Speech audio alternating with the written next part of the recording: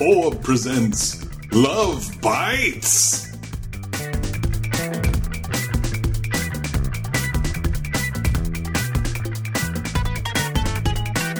This is Gary Butterfield. This is Cole Ross. Or BB. This is just one episode. We'll get through it.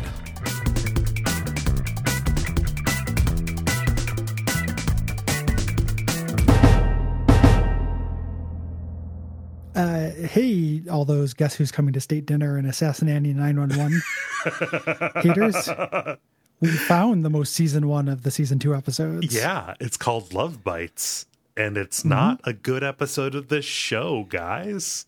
Yeah. I'm not saying that Assassin Annie is stellar, and I don't really care for Guess Who's Coming to State Dinner. This was far more dire than I remembered it being, because when I think about this episode, I think about the one good joke that it has. There are a couple good jokes in this. Yeah. This is not joyless. There is some fun character work in it. It is one of the more juvenile things that have come out of the minds of Jackson, or specifically out of Jackson Public. Yes. I think. Yeah, this is a rough putt. Again, some laughs to be had. I remember liking this more when I was younger. And I think it was like I had some kind of weird contrarian streak where I wanted to like underbite. Okay. And I don't know why. Like in my 20s, I was just kind of like, oh, like that guy is, he's got an umlaut. That's good and funny. Yeah. Remember Spinal Tap, Gary? Yeah, it's got a fun character design. Like, I remember in the flashback him, that haircut, him, like, the weird foreign exchange student who has the worst smelling lunch. Like, the things that I find very appealing about him. So I think I was kind of a contrarian little shit when I first saw this. And then on revisit, it's a rough one. Yeah. So. Yeah. Fortunately, we don't have really anything to do with him. Like, after this point, he just kind of ends up being background, right? Like just a prop sitting alongside all of the other villains they stop using. In the Revenge Society. Yes. Yeah. Which it's not that like it's a weird thing where like part of me still thinks that there was potential there. Like I can see why the character was created. And one of the things when you read about the creators talking about this character is like how they never felt like it came across correctly. Yeah. And I can see that. Like, I feel like I can see the seed of something good. It just, the way it articulates on the page is like the opposite of the Phantom Spaceman, which on the page that was like really not funny. And they're like, no, it'll be good once it animates. This on the page, I think is a cool, Baron Underbite and this stuff. Some of it is a good idea. Some of it's just vile, but some of it is a good idea. And then just on the page, it just dies. Yeah. Or on the screen, rather. On the screen, yeah. Something about the pace of his speaking, something about just the weird way it's disconnected from the rest of the world. Something about this just kills Venture Brothers momentum to me. Yeah, and I haven't read an awful lot of Marvel, let's say non-Grant Morrison Marvel comics. And definitely not a lot of Fantastic Four. Like, is Latveria dumb like this? Latveria is pretty dumb. Okay. It is just like a weird medieval European city, but it's in Europe. Yeah. So it has that going for it as a European city. And it is very despotic, but it's more like Doctor Doom is pretty fun. Yeah. Like that's kind of the difference. Like Doctor Doom has an army of robots that look exactly like him. So, and he sends them out all the time. So like all the time you could like kill Doctor Doom, but it's just another robot. And it's pretty funny. Like Doombots are very funny to me. And they're called Doombots. And he only speaks in the third person. He wants to get his mom out of hell using magic. Like he's a much more fun character than Underbite. So I don't think that Underbite's problems are really Dr. Doom's problems. Right. I think it's that gulf between them not being able to find like what's good about this or what could be funny about it. Yeah. So like and reading the art book specifically, especially because they just have more context on the series than they do when they're doing the commentaries. But like how they talk about, just Underland never fit with the show, primarily because every way that they could think to make it seem awful would have just been cartoonish and funny. Like there was no way to get to make it seem appalling, right? Yeah. And so like to have just this kind of barren place where the laws were bad and it was run by this dick, just it's not interesting and it's not saying anything. Like, no, it's not really. And it's weird because you can see the kind of evolution of the thinking too, because early on, you know, Jackson talks about how he's trying to get all of his like Marvel comic shit out of the way. And then in the later seasons, when they go to New York, it gets real Marvel-y. Like, Dad, you know, the Avengers and Spider-Man. Dad, we got people stuff. here, basically the Avengers. Yeah, you know, you got the Avengers, the Fallen Archer, who I love. You got the, you know, singing like the Turn Off the Dark, you know, Spider-Man helping with the musical thing. That's like very good. Like that's the problem, you know, that is okay. That wasn't the problem. And it's really interesting to see them kind of figure out where the problem lies. Yeah. I know this makes me sound like I'm just being a defensive, you know, Marvel guy, but some of the stuff that happens later with that is more comic book inspired is really, really funny to me. Yeah. Like the Doom Factory, like the Legion of Doom, Andy Warhol so mashup good. is incredibly good. That is so funny. Some of the world's most self-involved supervillains, like that. I really love that. Like, so I don't think it's that comics DNA. I think it's just this character and this land, this idea of, you know, it's very Tick.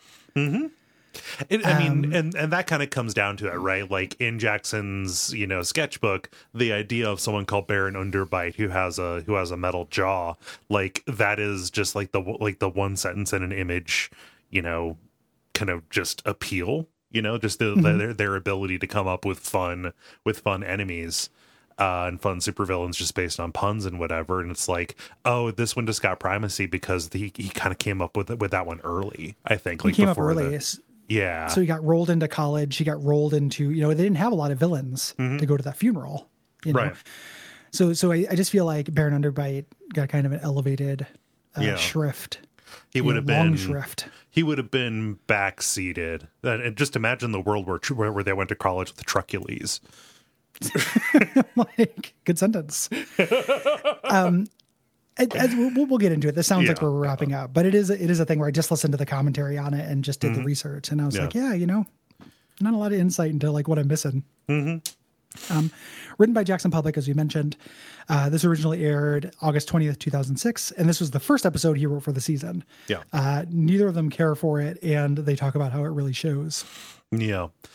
This was originally going to be called Underbite 451. They didn't nix that because it has nothing to do with the plot. It really has nothing to do with the plot, but because a lot of the episodes already have numbers at the end of them anyway. Assassinating 911, etc.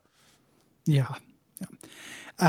So this is the last time we end up in Underland. It is kind of it's a send off. Yep. For Underland. Season 2 send off.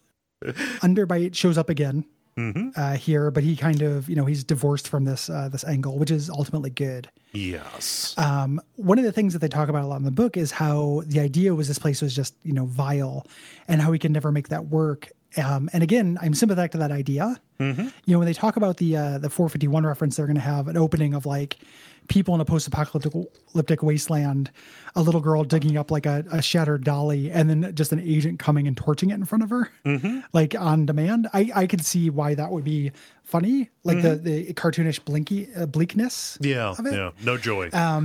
Yeah, no joy allowed in Underland. That's not a concept that I think is barren. No pun intended. Like that's not something I think is without humor. But they never found it. And because of that, they were like, hey, let's never write Underbite again. Like this fucking sucks. Let's stop. Yeah. So they moved on from him. And like, what's funny is they liked the initial script. They, you know, they wrote it. They both, you know, signed off on it. And then just, you know, something that happens is you develop it and you send it away. It goes for animatic.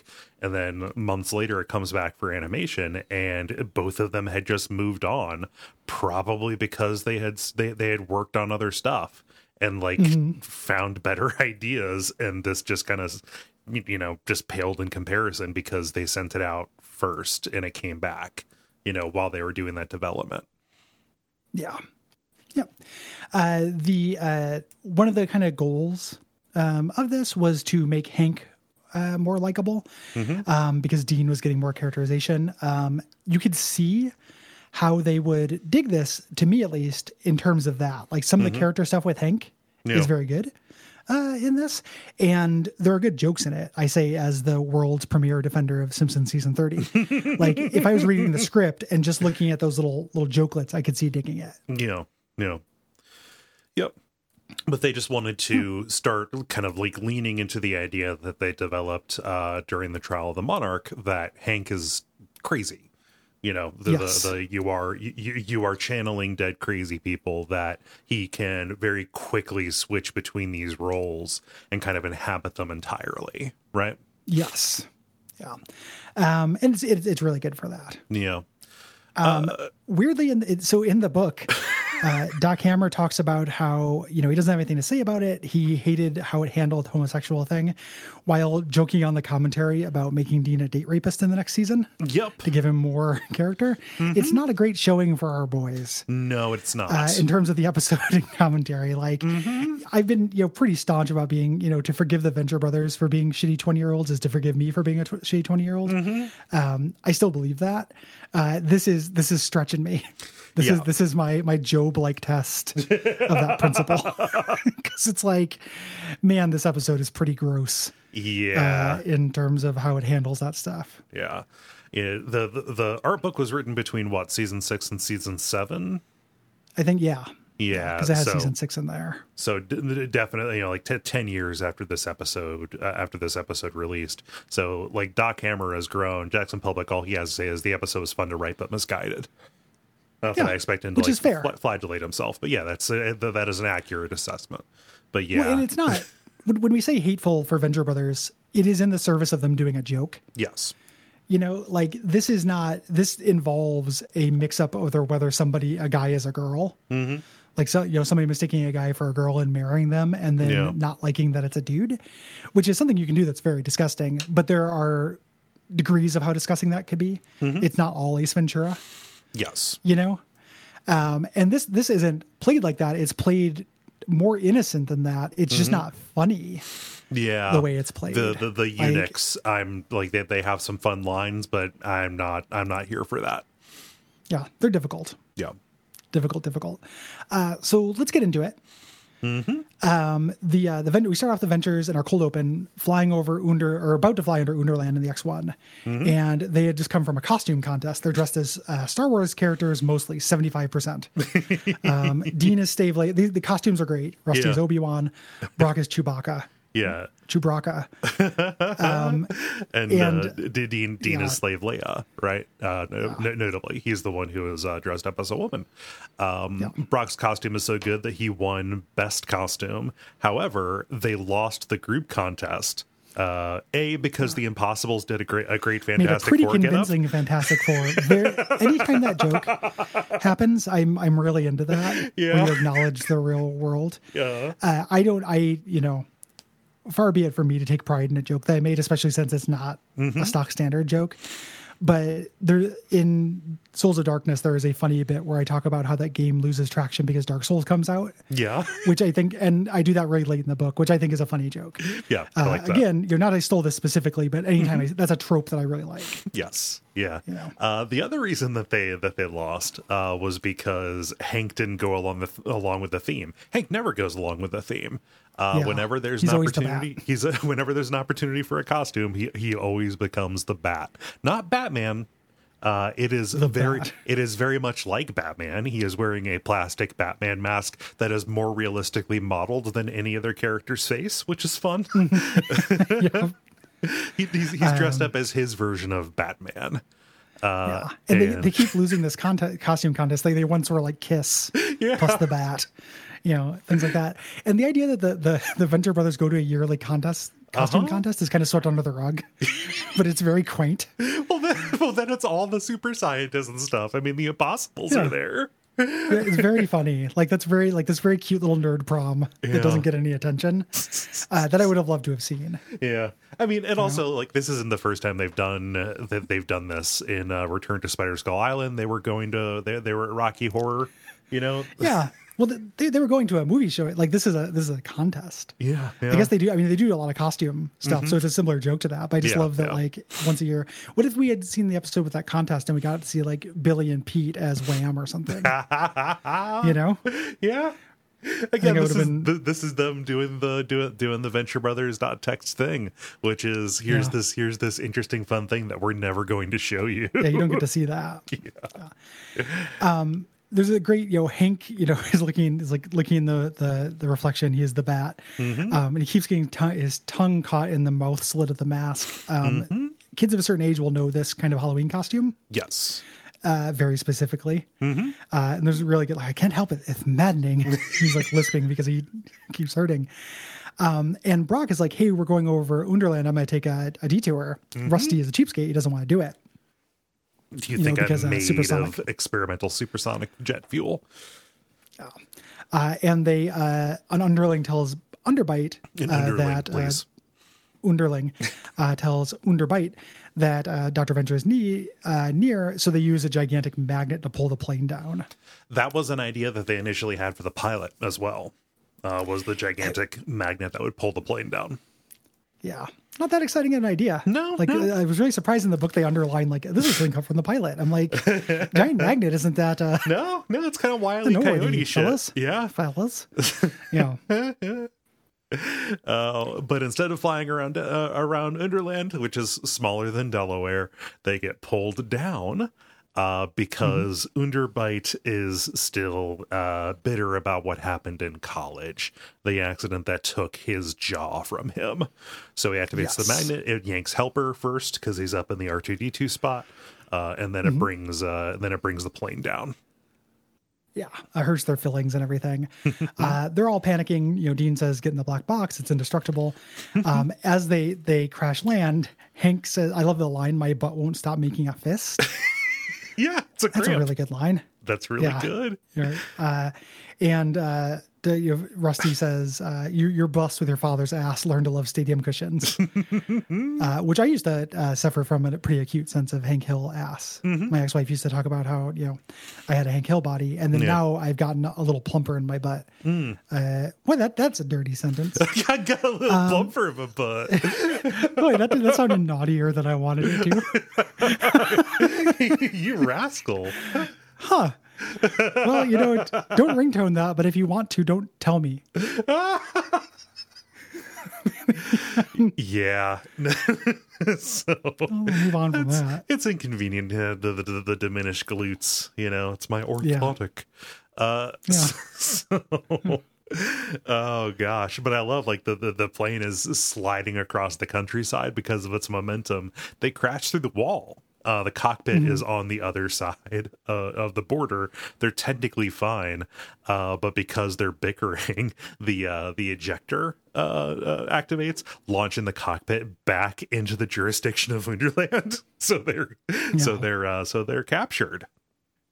Yep.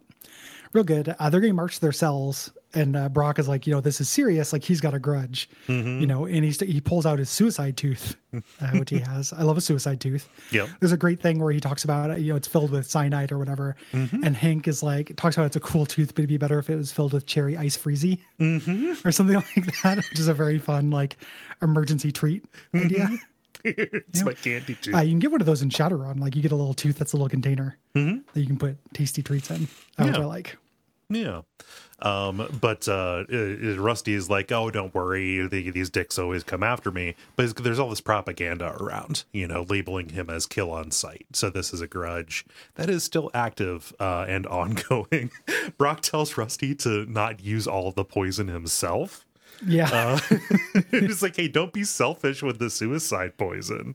Like, what if we need out too? This tooth is going to come back in a very implausible way.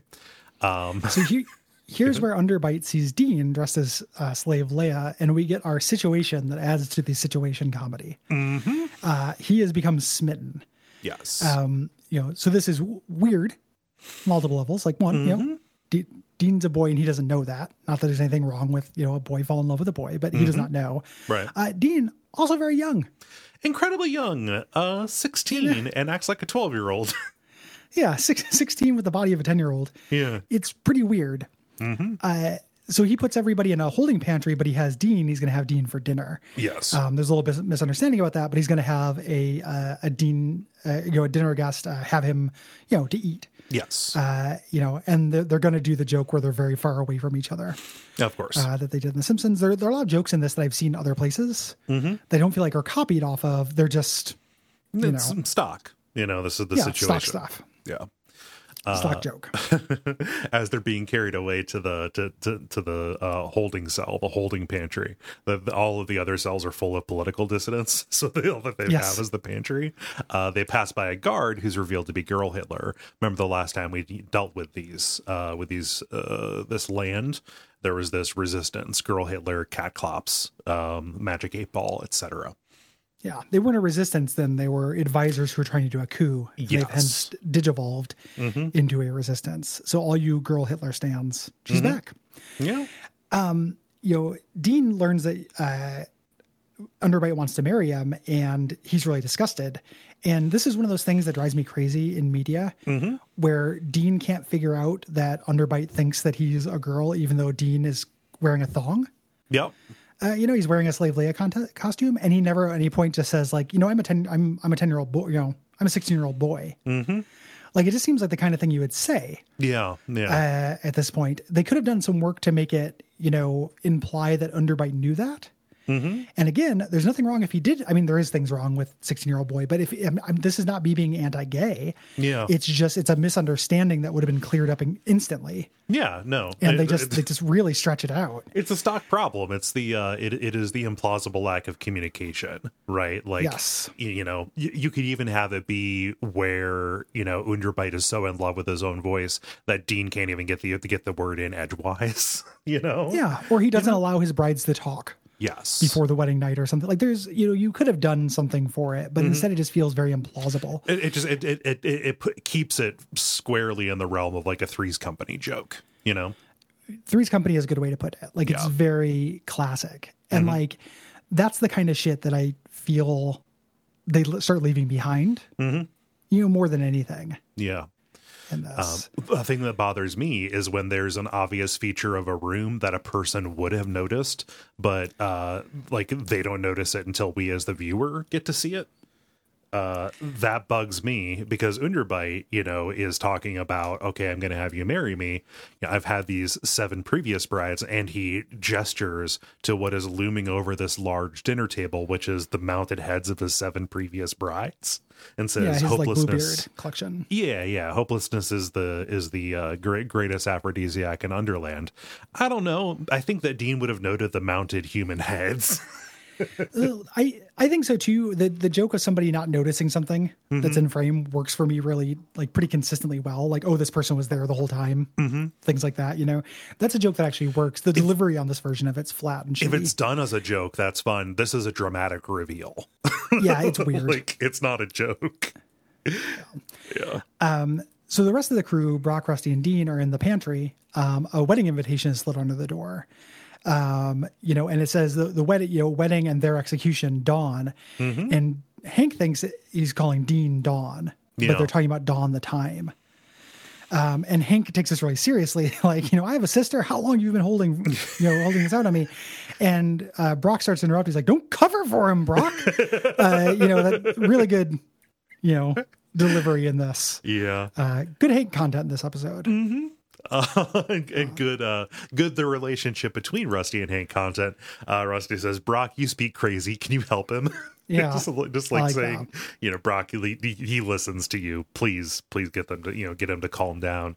He eventually does, just in time for a brick to slide out of the wall. Hank, because he is on tilt, thinks that it's the villain who has come after them, the Wallflower. Yeah, and I love that they don't elaborate on this. We're like, no, the Wallflower had that thing on his head. Yeah, like, and they don't. We never see that character. Or anything, oh God, what a lame villain, they say. Yeah, like, I really love that. Yeah. But this is a friendly resistance member who is very German, voiced by Brendan Small. This is a rescue. He's going to take them to the Underland Underground. Yes. We go to Underbite preparing for his wedding on his wedding night. He has Manic 8-Ball. We both love Manic 8-Ball. We talked about Manic 8-Ball before, chained up in his chamber as a Magic 8-Ball, Yep. which is pretty dark, but also very on the nose. Yeah. I think that's funny. He's asking questions about, like a love-struck teenage girl. Yeah, yeah. Mystery date questions. Yeah, he's on the bed in that classic teenage girl pose with his head crooked on his hands and his legs up. Yeah, it's very juvenile, right? Yes. Asking like, oh, will this be the one, etc. And Manic 8-Ball is giving him answers, but is also, as Underbite is looking away, insulting him. Again, yes. just as he looks away, and the Magic 8-Ball just says ass. Yeah. Yeah. Which is cute. Yes. Then we get the eunuchs. Yes. Dean is getting measured for a gown by two flamboyantly gay eunuchs. Yeah. Who Stereotypically, like, this is like media gay. Like, very the birdcage Harvey Fierstein. Yes. Just really, really, fabulously gay, and also eunuchs. Yeah. Kind of Gilda Lily there. A little bit. Like you could have one without the other. They don't necessarily have to go hand in hand. Right. And they're just kind of doing shtick. Yeah. Here back and forth, talking about, the Baron likes him young and he likes to butt fuck. Likes to play the back nine words. at Augusta. They may have been speaking literally. He's rich. He's a prince. He could probably afford to play at Augusta. Come on. I think they meant that he was going to rivet Dean. Oh, come on. Just because the camera focused on Dean's ass when they said that? Huh? Well, I didn't notice that perv. They were measuring it. Come on, dude. Yeah, they were measuring it. They did literally have calipers to his butthole. It was like a game of Fatal. So Dean is bashful about taking off his slave Leah bathing suit, and they're like, "Oh, you don't have anything that I haven't seen. I wouldn't be interested in even if I did have my parts." And then they do a scream, a very girlish scream when they see his ding dong, and then Dean screams in a much higher pitch, and there's like, "I've been circumcised. What's your excuse?" Circumcised? Hey, Gary, not circumcised. What do you think eunuchs are? Circumcised. Jewish. I don't know. All right, okay. No, what is the thing? Castrated. Yes, there we go. Castrados. Like me. So we cut You do over have a to, very high voice, yes. I do have a milky tenor. I just in comparison to yours, like my voice is, I think, pretty medium, but you have a deep voice. Okay, all right, okay. That's a perspective problem. That's a perspective problem. Listeners, write in if you think that's true. Do I have a medium voice and Cole has a low voice, or do I have a high voice and Cole has a medium voice? I don't know. Yeah. Resistance, and we have cat clops, which again, I like cat clops. Yeah. It is funny, the idea that one of his eyes is an entire cat face that has one eye. Mm-hmm. That's a pretty good joke. It's a pretty good just sketch. Seen him already. Yeah, we've just seen him already. He's and he doesn't really add anything to this. He doesn't say any jokes. Right. Yeah. He doesn't. There's nothing really especially cat themed about the way that he talks or his role in the story. You know what this is? This is the Orange County Liberation Front again. Yeah. No, that's the exact same feeling as that. Yeah. This is a Brisby ass episode. You nailed it. You nailed it, I think. Yeah. And that also the OCLF was another thing that was just in the sketchbook as they were coming up with the idea for the show. Yeah. Yeah. Yep. And the joke here is that their resistance is they're taking real baby steps. So they're just doing schoolboy pranks. They're just lighting bags of dog poop on fire. And Hank is like, I respect your game. Yeah. And Brock obviously has no fucking time for this. Right. Which I love. Girl Hitler comes back. She had just that mission we had seen her on was to put cat hair in the Baron's water. Her and Cat Clops have hooked up now. Yes. So in the underground here, when the first guy showed up and said this was a rescue, he didn't mean it the way that we thought. Right. He thought the Venters came to rescue them. Yes. And Brock is like, no. If you guys are worth any salt, you guys are going to help me, storm the castle. And they're like, whoa, that's suicide. Yeah. They have an army, Yeah. Yeah. Yep. And Brock's like, well, at least get out of my way. Cat Clops, is like, we can't let you go without seeing our thing. And he yanks out his whiskers. Mean thing to do to a cat, even if the cat is somebody else's eye. sentences. Yeah, no, that fucks up a cat. They need those. They're basically organs. Yeah. Yeah. Oh, Yeah, man. don't do it. Don't do it. But they get away. The underground are not going to be a factor until the end of the episode. The Ventures are on their own. The eunuchs have finished their gown for Dean. Notably, the eunuchs do not come from Underland. One of them is from Detroit. Which is closer by than you would think. And they have finished the wedding gown. Dean has gone from slave Leia to ceremony Leia in the gown with the hair buns and stuff like that. The commentary for this episode is where they agree to do the eighth grade haircut bet. Yes. Yes. Which I think is very funny. Like them saying that as a running joke between them, like it'll change the way you bet. I think is like very funny. What would, the idea is like you start doing bets and you say like you had to get your haircut you had in 8th grade. What would your 8th grade haircut? Not too dissimilar to Underbites. Not to his Pete Rose. I had a real Dutch boy, like the Dutch boy paint can. That's what I looked like. Yeah. Okay. No. I had. I looked kind of like it was like Tim's character in Tom Goes to the Mayor. Just yeah, kind of like short, but always gelled and spiked. Because like when I was in 8th grade, it was like 2001, so that was the the spiky hair was the way to go. You had a real Rebop thing going on. Yeah, like from Bicycle Safety Camp. Yep. A reference I only get because of you, and only people who listen to Teenage Dirtbags will understand. Yeah, our 10th most popular show on the network. Some people have seen Bicycle Safety Camp. I'm sure. If not, Google that shit. Yeah. Rebop. You'll learn about him someday. But yeah, it's a funny bet because I would really not like to go back to that haircut. Oh, I mean, but also it would take you I could probably do your 8th grade haircut with my hair right now. It would take you a while to get to that point where you could do the Dutch boy.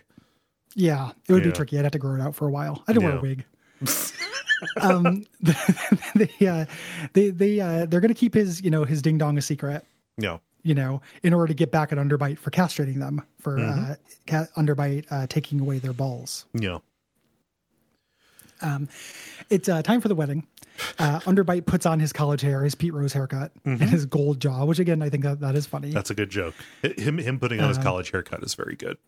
Yeah, he just wears that haircut when he's at formal occasions. I think that's funny. The Underland guards are having a little discussion about getting their tongues caught in the slit in the face mask as well. A little bit of parallelism. Yeah, it's callback. Everybody, whenever you have a mask on, it's an attractive nuisance, that little slit. Yeah. Brock is doing a surprise attack when Hank walks up and starts doing hand signals about how the attack will go. You have no idea what you're saying, do you? You're talking about, I do, Brock. Just like, you put me in. Just really, really good. So they're gonna unscrew the light bulbs to do the. It's like Hank. Remember your judo. Like you're actually useful.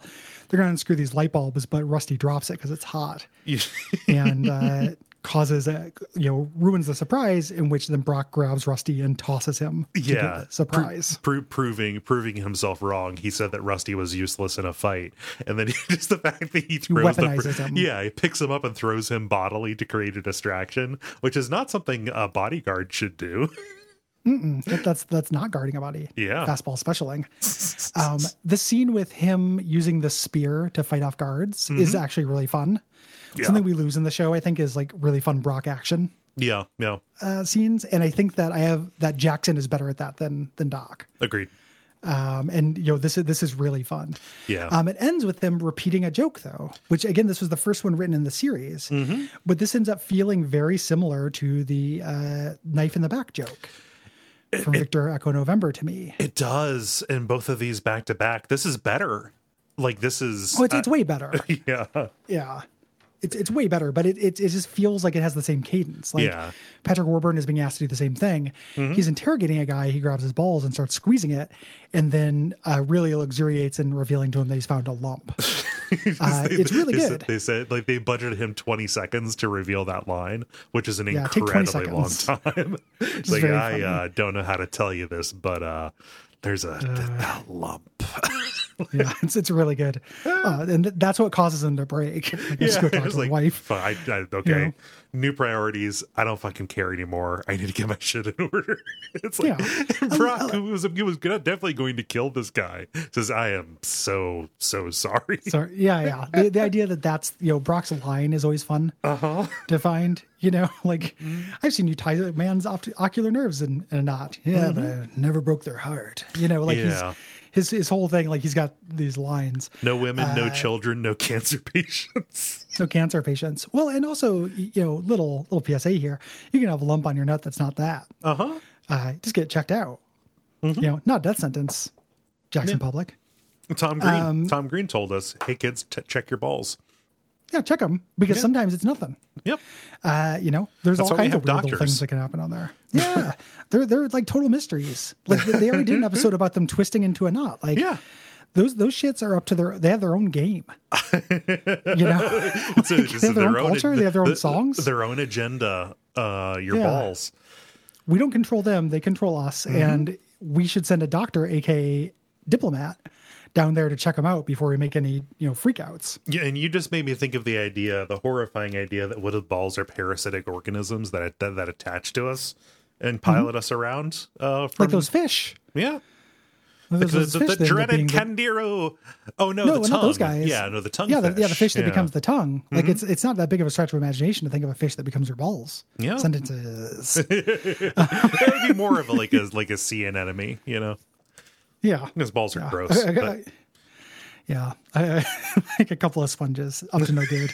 Getting into trouble in my throbbing hood.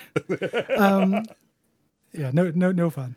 So the guard goes to tell his wife. He tells him where the wedding is. yeah. And Hank, because he was not deployed into the fight at all, decides, well, I've got to do something. So he gives a wedgie to the guy who just found out that he has a lump. Probably not what you want. No. At that point, insult to injury there. Yeah. So they go, Dean is being marched to the altar, and we get this kind of montage here. Some good foetus, action No, music. just fetus. Fetus. Yeah. It's spelled differently. Fetus. Yeah. Fetus. I feel like at this point they realized, oh, we have this amazing composer. We can actually write for him, because they had never actually given him on the commentary. They joke like, okay, we need you to provide a score for these two guys talking back and forth about a shrink ray. Yeah. Yeah. What is the cool music for somebody bargaining for a Rock'em Sock'em robot? Yes. And it actually does this action stuff. Yeah. Which is fun as they're going through this. But some gates come down, some classic D&D trap, and separates Hank from Brock and Rusty. Yes. And Hank says, I'm going to go do it alone. And he will not listen to them. They say this is obviously suicide. Don't do this. And then we get this little joke, like Hank decides to give his little speech, this is a matter of principle. And, this is playing with live ammo a little bit. I think it's funny that it's never questioned. Like Hank doesn't realize how awful this is. But Hank says, yeah, Dad, you spent months trying to isolate and destroy the gay gene so stuff like this wouldn't happen. And Brock, you don't want to be Baron's bodyguard-in-law. The idea that that's what Rusty would be spending his research time trying to do, basically a crime against humanity, is very funny. But him being naive about it is the joke. Yes. And the bodyguard-in-law is funny. Within that, there's the assumption that stuff like this wouldn't happen, where stuff like this is not a gay relationship. It's non-consensual, age difference marriage. Yeah, it's hard to tell how gross. much of that is Hank's incomplete understanding of the issues at hand. Right. Yeah, that's the joke is supposed to be his naivete. Yeah, but it's a joke that makes Rusty seem worse than he has been, and he's real bad even in this episode. Yes. And Brock's like, we can't do this. And Hank is like, they're not going to expect just one, lone psychopath. Early on when Rusty's like, Brock is very upset about this, and Rusty's like, I'll let him try. I think that's a funny line, and then he's like, I can always make more, which is callous. And then he says, when he might surprise us, he does get that kind of, R slur strength when he gets worked up. Yeah. It's just like, man, I'm just really, really laying it in there, guys. Yeah. No, it's not great. Yeah. So, Hank gets captured. He's got a lot of blood. This is something that was definitely botched in animation. They elucidate it in the commentary. Yeah. So he's like laying in a pile of blood. Laying in a puddle of blood. He says, "Oh, I cut my lip on the mask." The idea is supposed to be that he got injured by a spear and he is trying to cover it up by saying that he cut his tongue, but it couldn't have caused that much blood. The problem is there's no wound on him. Like it is not visible that he got hit at all. So it's just confusing, and the joke doesn't land. Yeah, bad animation. Yeah. Does not feel like a joke. Mm-hmm. Brock takes the suicide tooth out of Rusty's mouth. The door opens and Underbite announces the marriage ceremony is over. He kind of does the, do it. I did it 10 minutes ago. Yeah. You can't give away the bride because I've already given away. I've already married her. And here is when Hank pulls the wig off and reveals that Dean is a boy. Mm-hmm. So, just waiting until, just on the verge of non-consensual sex. Yeah. And a lifetime of slavery to advocate for yourself just feels fucking, again, just stock and stupid. Yeah. And the fact that it's Hank who yanks the wig off and not Dean, it's just, yeah. Like, it's inconsistent characterization as well. Like, Dean isn't a super genius by any means, but typically Dean has a little bit more wherewithal. Yeah. So. The marriage ceremony was Baron Underbite's undoing. This is funny because it implies that Underland is a land that has rule of law as opposed to rule of dictator. The fact that Underbite could be deposed for breaking the law. In this case, it's revealed, Catclop storms in and says, we need to arrest you for same-sex marriage. That's against the law. You can't be our king anymore. And then he also, and then he says, we're not sure that the underage thing is outlawed here, but definitely the gay thing is. Yeah. And this causes Baron Underbite to go nuts, and Brock subdues him by throwing the suicide tooth at him so it gets stuck in his head. That's not how a suicide tooth works. No, I mean, then it's just a regular tooth at that point. Yeah. He could have just used anything. Because the suicide tooth is full of cyanide. What killed Underbite, but Underbite doesn't die. Nope. Catclops is ecstatic about this. I love, you mess with the cat, you get the clops. I think that's funny. Good line. And then we get this interminable coda. Yep. This conservatively 40-minute long, third act, falling action. Yeah. It made me very nostalgic for the Doc Hammer. Let's just end. Because it's so talky. Yeah. From this point on. It's basically Return of the King. Yeah. But the Ventures, they walk through the broken wall where their plane was. And they're welcome to what's on the other side of the border, which is Michigan. So I like the idea that Underland is basically the area around Toledo, which if you've ever been up to Toledo, that makes a lot of sense. And immediately on the other side, the sky is blue, the grass is green, there are flowers and stuff. Yeah. Yeah.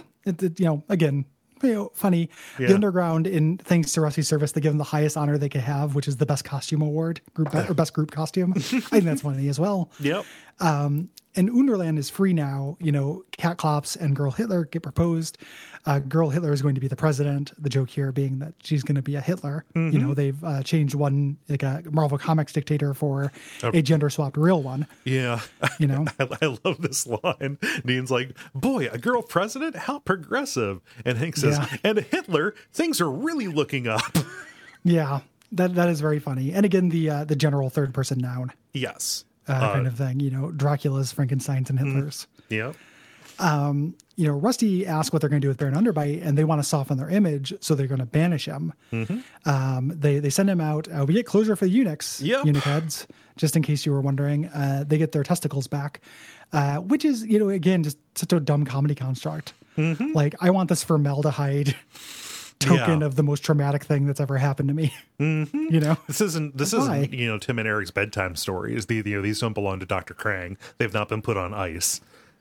Yeah, like, this is not a moment this is meant to be like, hey, you guys can go live real lives. You guys get to wear clothes again. You're no longer slaves.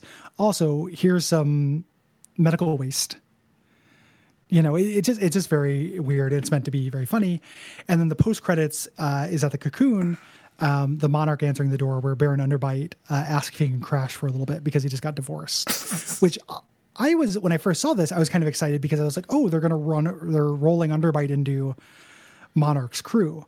Like Monarch, Underbite being like number 99. Yeah. And having to fit into the henchman armor and stuff, and just being kind of part of that, I could see as an angle for them. I think they were just so sick of the character. They were like, fuck that shit. Yeah. And also, why would Monarch say yes to this? He hates him. Yeah. So, and that's one of the worst episodes of the second season for sure. Yeah. Don't care for it. Yeah. Fun jokes. It's not like having teeth pulled, even the worst episodes of the show have not been like a death march. Yeah. To me. And I think I like this more than I like Brisby, just because there are more jokes, but I philosophically think it's dumber. Yes. Like, more of the jokes land for me. There's a little bit of character development with the boys. But yeah, this is a pretty rough episode of this television program. Agreed. I don't know that I have anything additional to add. Yeah. What's the next one we're doing? The next one we are doing, let me look at the calendar here, is going to be Fallen Arches. Oh, great. For some reason, I thought State Dinner was next. Nope. State Dinner was after that. No. I was like, oh, just a real nadir. Yeah. Yeah. Woof. Yeah. Fallen Arches is great. Jefferson Twilight, The Alchemist. Like that's we're back, baby. Yeah. Just developing the Order of the Triad. Love it. I love the Order of the Triad so much. Something torrid.